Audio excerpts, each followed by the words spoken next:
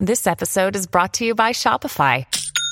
Forget the frustration of picking commerce platforms when you switch your business to Shopify, the global commerce platform that supercharges your selling wherever you sell. With Shopify, you'll harness the same intuitive features, trusted apps, and powerful analytics used by the world's leading brands. Sign up today for your $1 per month trial period at shopify.com/tech, all lowercase. That's shopify.com/tech.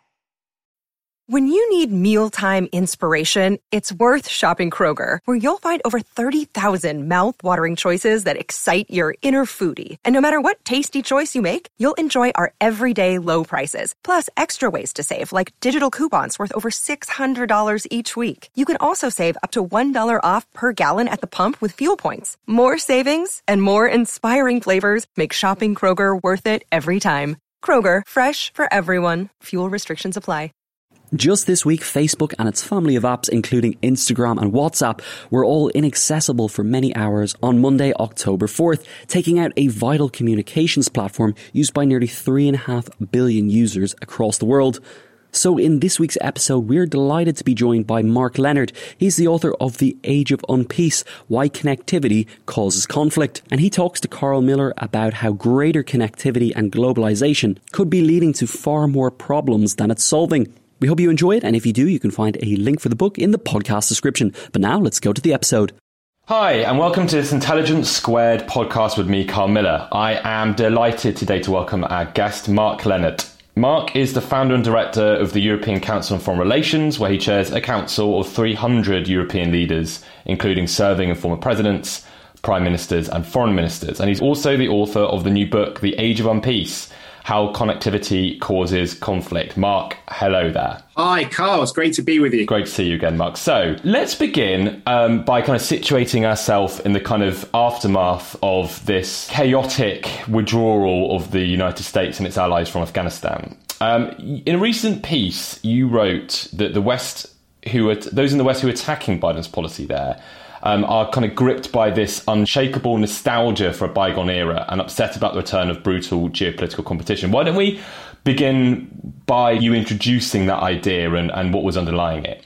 Sure. So I think that a lot of people were very upset about the way that people were being, literally cast off airplanes, women and children who had been born into Afghanistan, seeing their life chances shrinking. And there was a sort of brutality about it. But as well as the human rights of the Afghans who were left behind, I think there was something else that people felt was maybe being left behind in Hamid Karzai International Airport. And that was the dream of liberal international order, where the West would spread democracy and human rights, and where increasingly we would find that a globalized world would hang together and conflict between countries would be replaced by trade, that you would get much wider horizons of empathy through the internet, people understanding about what's going on with different players, and a coming together of the world to solve the big global problems, whether it's climate change or pandemics. And in fact, in many ways, the Afghan mission was the sort of last remnant of that dream. And when the troops left Afghanistan, what one could see is that though we were meant to be ending the forever wars, it wasn't peace that was going to come in its wake. Instead, it was a much more brutal competition between China and America, where a lot of the hopes about the internet, about free trade, about all the things that were meant to be bringing us together have been dashed. And in many ways, the reason why Biden was so desperate to get out of Afghanistan is so that he could take the effort that had gone into the war on terror, into liberal internationalism in the past, and put it now into a conflict with China, which is becoming increasingly central to American foreign policy. So we'll get on to the conflict in a second, because I know that's a very important part of your thesis. But just to kind of dwell on this moment then that we're living in now for one more moment, the kind of end of the Afghan withdrawal, so to your mind, is this also marking the end point of this kind of age of liberal triumphalism, of kind of globalization? I don't think globalization is going to disappear, but the way that we think about globalization is changing. So my sort of starting point for writing this book was that I am somebody whose life has been hugely enhanced as a result of globalization and connectivity, my life chances, my job, the quality of the food that I can eat and the stuff I can buy in the supermarkets, the sort of staff I can hire. So in a way, I come from a background of German Jews. My father was evacuated in the Second World War on my kind of English side. So, my life feels a lot more secure and full of opportunity than my parents or grandparents. But what I realized in 2016 after the Brexit referendum when Trump was elected was that a large number of people see globalization and connectivity making their lives less safe and making them feel more vulnerable and more kind of unhappy. And that's both true in the level of the individual, but also at a sort of global level where people are pushing back against globalization. Nationalism is rife. People are desperate to regain control over what's happening in the world. And I think that, this is not an entirely new phenomenon, but I do think that the end of the Afghan mission is maybe a kind of historical caesura where we move firmly from one era into another. And it's a deliberate one. That's why I was saying that Biden was desperate to get out of Afghanistan because he thinks that in the future, geopolitics is not going to be so much about the war on terror or sending troops to distant parts of the world to fight against the Taliban, but it's more about who controls globalization and the big flows in our world, whether it's trade or finance or the internet or information or the movement of people. And these things are increasingly being turned into currencies of power and even turned into weapons. And that is the big change. Globalization isn't disappearing, but it used to be seen as something that was going to bring us together. Now it's seen as something which is allowing countries to inflict harm and suffering on each other or to compete for glory and power. So let's talk about, Mark, the kind of drivers of this insecurity. Tell us a bit about unpeace, this rather particular word, I think, that you've deliberately chosen as a way of describing the kind of state that we're living in now. So I argue that connectivity, the kind of ties that bind us together, also are driving us apart and creating a set of reasons why there's conflict between people and why they're suspicious of each other. You've written a lot about this as well, Carl, but the way that it leads to polarization in our societies, an epidemic of envy as people compare themselves to sometimes fictionalized ideas of how other people live, and a kind of overwhelming loss of control. And that is creating reasons why people can conflict with each other. But even more important than that is creating new weapons which countries are using to fight each other. And rather, because we've got to a stage where conventional war between great powers is almost unthinkably awful with nuclear weapons, it could destroy the whole planet. So people are thinking about ways of competing with each other, which fall short of conventional war. And increasingly, that is by manipulating the ties that bind us together. And I compare geopolitics to a loveless marriage that's going wrong. It's the very things that bring the couple together in the good times that become the ways that they try and hurt each other in the bad times. So in a marriage, it's about who gets custody of the dog and the holiday home and the children. But in geopolitics, it's more about trade, finance, the internet, or global problems like climate change and pandemics, which countries are manipulating to hurt each other. But we haven't really realized that because we got a very old-fashioned idea of what war is and what violence is. Wars are things which are declared between different countries. They start with a kind of declaration of war. They're fought by people in uniform. They end with a peace treaty. So according to those sorts of definitions, we live in this golden era of peace.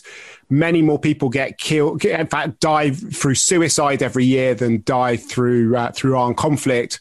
It's a tragedy, every single death, but only 70,000 people a year are being killed in different armed conflicts around the world on average.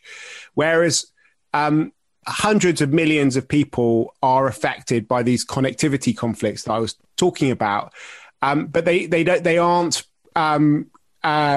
visible to us. There aren't body bags coming back. There aren't dramatic videos which we can share on social media. So people don't really recognize this going on. And I took this term which academics have used to describe what's happening in the cyber realm. It's an old Anglo-Saxon word, which is unpeace, which I think is a great way of describing this sort of liminal condition that we live in, where on the one hand, you don't have conventional war, but at the same time, it's hard to say that we're living in a golden age of peace when there are millions of people being losing their jobs, being killed, suffering kind of violence of different types all over the world every year. And I think it's a very good way of sort of understanding the era that we're in, where many of the things which were thought of as opportunities now suddenly feel quite scary and quite risky. And the levels of anxiety that many people feel around the world, I think, are linked to this new geopolitical condition of unpeace. So in the absence then, Mark, of the kind of body bag, so to speak, or kind of, people dying in armed conflict, what would you say are the kind of principal casualties of a condition of unpeace? I mean, are we talking about rather more amorphous conditions, like a kind of draining of trust in our kind of democratic institutions, or are we actually talking about, say, kind of violence and impacts on people's lives and prosperity and things like that? Yeah, I mean, I think both. But, if you just take a few news stories from the last couple of years, which kind of show how this manifests itself.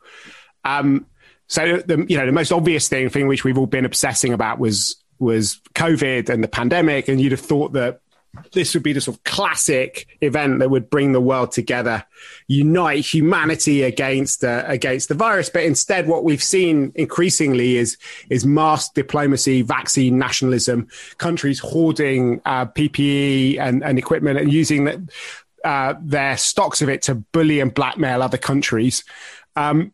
Another kind of example of connectivity being weaponized is when the Black Lives Matter protests broke out in the US. There was a sort of outpouring of support from across Africa, and lots of people were calling on people to attack the fascist police.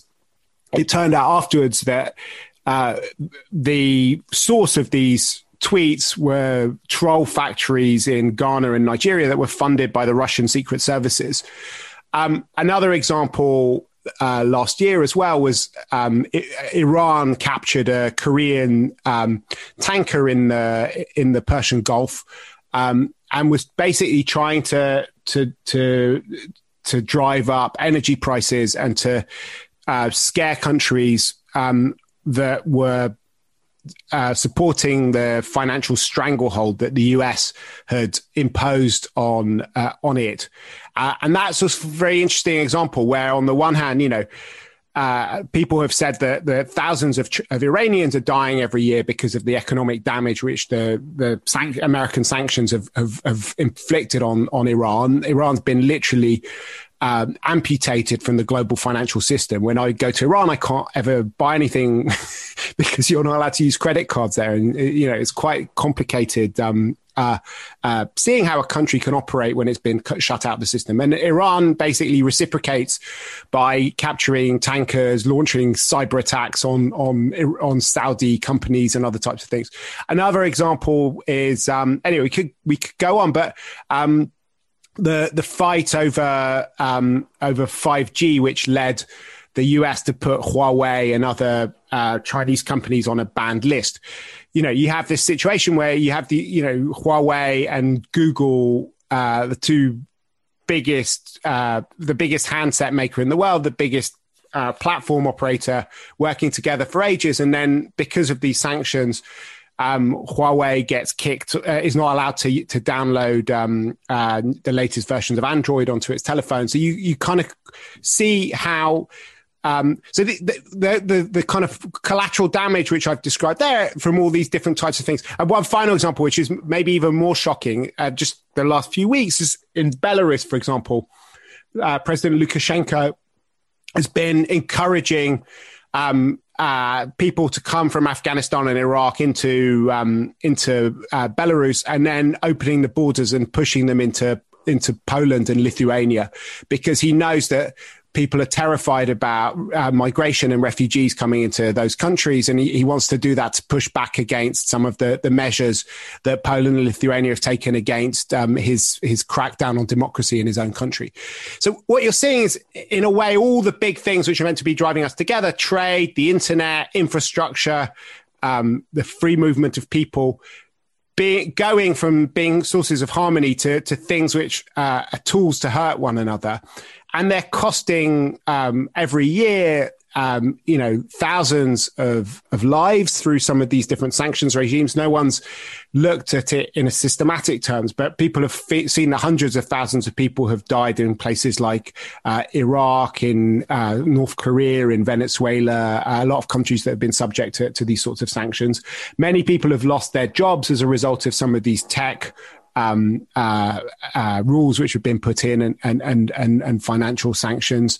A billion people live in countries where elections have been hacked over the last few years with misinformation campaigns, it both leads to that sort of sense of anxiety that you described, but it is actually also just killing and hurting the livelihoods of many more people than terrorism or war every year. I mean, that's a really kind of startling and horrible realization, isn't it? That the kind of links between us are being used to hurt us rather than help us. Sponsoring the show for this episode is Marquee TV. Marquee TV is a streaming service with a difference. It's bringing you the top tier of performing arts straight into your living room or onto your device. So think dance, theatre, music, anything you might find in the West End, Broadway, or maybe a cool little experimental space too, but saving you the cost of a few tickets as well. I've got happily a bit lost in their vast library of performances, exclusive interviews, and behind-the-scenes content. Choreographer Jonathan Watkins' interpretation of George Orwell's classic 1984 was pretty cool, and I love the dance piece Sutra, inspired by the skills of Buddhist Shaolin monks. And we've got a special treat for our listeners. Marquee TV offers 3 months of access for just 99 cents. That's right, 3 months for only 99 cents with the code SQUARED. Simply visit marquee.tv and use the promo code SQUARED to dive into the world of arts like never before. Bring the arts home with Marquee TV. I'd like to talk about your kind of journey to that realization just for a moment, because I hope I don't speak out of turn, Mark, when I say that you, much like me, we don't come from a political tradition which typically is being hostile to the idea of globalization or the creation of those very links. In fact, rather the opposite. How long has this journey been for you? When was this kind of realization beginning to dawn, and how painful has it been, I think, to reach a point so very much diametrically opposed to one that perhaps you and I held a decade ago? Yeah, I mean, it's been, a journey which is punctuated by various disappointments over the last 20 years. So the Iraq War kind of changes. I was very much a believer in humanitarian intervention in the Balkans in the 90s and what happened in Kosovo. So on the military side, Iraq War and Libya and what happened in Afghanistan kind of tempered my faith in that. The global financial crisis showed the extent to which that capitalism was creating losers as well as winners across the world. And that was a kind of powerful wake-up call. But the most sort of powerful event for me was the Brexit referendum in 2016, where I spent a lot of time talking to people around the country in the run-up to the Brexit referendum and then in the aftermath, and realized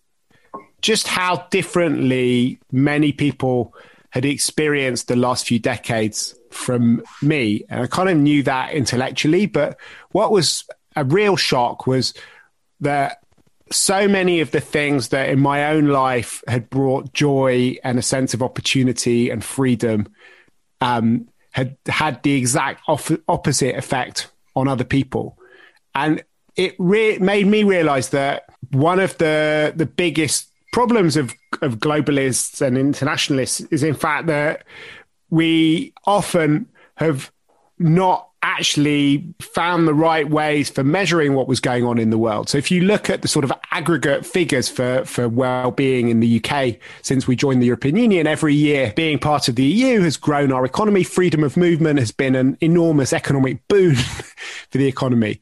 But hidden beneath those headline goals is the fact that there are winners and losers and that the gains haven't been spread equally.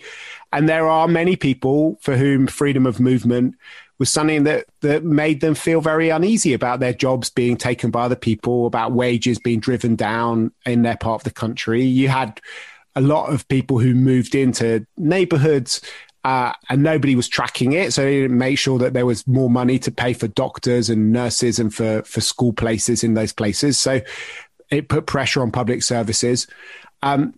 These are all things that could have been much better managed. But actually, interestingly, the people who are in favour of being in the European Union, in favour of globalisation, were not even that interested in measuring these things and didn't find out ways of actually helping the people who were losing out from them.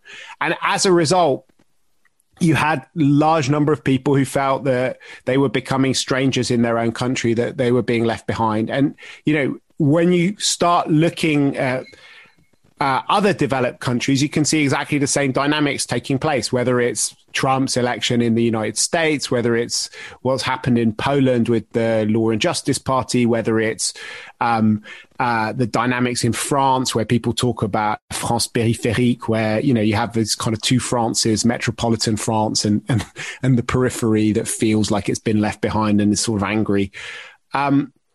And so that forced me to look again at how a lot of these things were playing out. And when I first started writing the book, I thought I was going to write a passionate defense of an open world, because a lot of my friends were kind of arguing, our political moment is a fight between open and closed societies. We need to defeat Trump, take down Facebook, push back against populism in different places. But what I realized as I kind of studied it more deeply was that it's almost impossible to disentangle the things that I've loved about the last 30 years from the things that other people have hated. They are kind of two sides of the same coin. You can't have the good things without the bad things. So therefore, we need to understand connectivity as a double-edged sword, and we need to try and see whether there are ways of making it less risky and less harmful. And that led me to think that the big divide is not so much between open and closed, it's more between managed and unmanaged connectivity.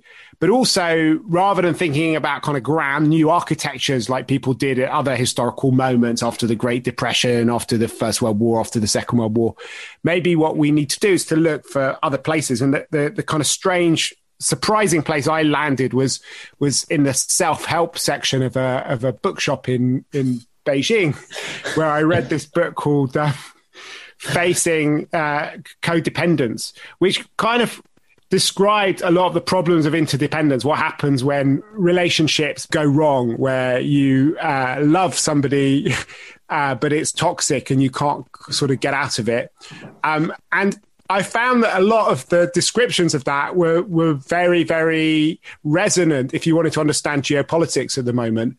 And that the solutions as well, actually, are more likely to come from therapy probably than from kind of new grand architectural designs, because they're about how you manage difficult relationships rather than building a new world order. And I think that was quite a profound sort of intellectual awakening for me. So let's devote the final 5 minutes to that therapy, Mark. So so what I don't think you're arguing is that we reverse or get rid of those links. Is that right? So you're not saying we plummet ourselves back into an unlinked world. We're not going to become North Korea. We're not going to become North Korea. We can't wind our economy back, and we can't get rid of Facebook or social media. So given that those links exist, and I suppose also given those links, create and pass through them like an enormous amount of benefit and value as well as harm. How do we manage all of that? And I guess, can we begin quite small. So for people listening to this, and I know lots of people listen to this and to other Intelligence Squared podcasts in the past will be carrying lots of concerns around the role of, say, social media and technology in their lives, and the fact that they need it, but the fact that they also think it's, extremely toxic. That's exactly that kind of relationship you found in that self-help book in Beijing. What do people do? What do they do with this toxic relationship they just can't get rid of? Well, I think the first thing you need to do is to face up to the problem and recognize it. And when you do that, then you can actually, instead of saying we're all winners, this is all good, you can actually start looking at the real problems. And once you understand the problems, you can sort of start fixing them. And the first kind of instinct, I think, has to be to look at where it becomes toxic and where it's hurting people, and see if there are ways of taking the sting out of it and kind of disarming it. And that's often going to be through establishing healthy boundaries, because if you don't have healthy boundaries, then you end up with people wanting to build walls, and that is much more damaging. So paradoxically, you need to give people enough distance to make them feel safe and in control. And that means different things in different areas. In our own life, there are all sorts of ideas of digital minimalism and how you manage your social media work. But in public policy, it's if you're thinking about trade regimes, how do you have a kind of trade regime which gives you the advantages of economies of scale and allows you to benefit from the best technologies in the world, but without taking away democratic control from our societies. So it's putting limits on it. We don't want chlorinated chickens. We don't want to destroy the National Health Service. So you think about how you have trade regimes which protect democracy and protect people's voice. When it comes to immigration, it's the same sort of thing. How do you make sure that you can benefit from, our economies need people to come in from other countries. They bring their own ideas. They do a lot of work. But at the same time, if you are not managing it, it can create total chaos. So it's worth noting where people go, make sure that it doesn't drive up house prices, that there are enough doctors and nurses and school places for people where they go into, that you protect wages, that you invest in education so that local people are competitive. But it's sort of thinking about having a more balanced thing, and also the cultural side of that. How do you have an integration policy that will work and protect people's sense of the core values of our societies? And when it comes to regulating technology, you have sort of similar ideas people are talking about ways of regulating artificial intelligence. Do we need a kind of Magna Carta for AI and things like that? But I think those are the sorts of things which can establish some boundaries, which can make it feel a bit safer. I think the sort of third thing which you need to do is to understand that you can't control everything, and therefore try and create a space where you can control the things that are most important to you, but don't get too stressed about. One of the problems with the kind of universalist age that we started with is that we thought we could rewire the Chinese political system, and we got very upset about everything that happens in China that we can't control. But if we can create a space for sort of liberal democracy and the values that we care about within our own countries, within Europe, then that is maybe more realistic. And that leads a bit to the kind of fourth step, which is the idea of self-care. I think there are all sorts of reasons to worry about other people manipulating our democracy and weaponizing the global economy against us. But ultimately, the biggest threat to open societies and to liberal democracy comes from domestic failure and a sense that our politics isn't delivering for people. So the starting point has to be to rewire our education system, our welfare system, our healthcare system, so that people feel kind of happy and safe. And then that will make them more relaxed about how to interact with other people. And the final step, I think, which of my therapy, is the idea of seeking real consent, because I think that is the core to all relationships that work, is that they have to be based on consent. And in a way, that's the most difficult thing, because the choice that we're often presented is where you started with, as if, we had to choose to either go back to the Stone Ages or have all the horrible things about connectivity. And what we need to do is to try and find ways of actually giving people some say about how connectivity is governed, how our relationships with other countries work. And that means a big rewiring of our democratic systems. It's very hard because, on paper, most of the things that I've talked about, which people hated in the end, were based on consent. We had a referendum before we joined the European Union. British governments passed all the laws which led to Brexit. So, people say that there was a democratic deficit, but actually on paper, everything was voted for by different people. But in practice, a large number of people felt that their voice hadn't been heard. And that's why they were so passionate about voting for Brexit when the chance presented itself to them. And that, I think, is a real challenge to us in a connected world with social media, with the internet, where you have enormous polarization of our societies.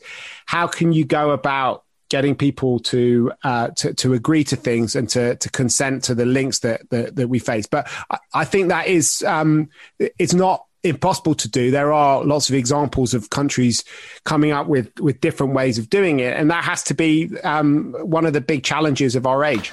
Well, Mark, I, for one, love your wonderfully novel blend of relationship advice and kind of grand geopolitical vision. Thanks, everyone, for listening. Mark's book is The Age of Unpeace, How Connectivity Causes Conflict. I'm Carmilla, and you've been listening to Intelligence Squared.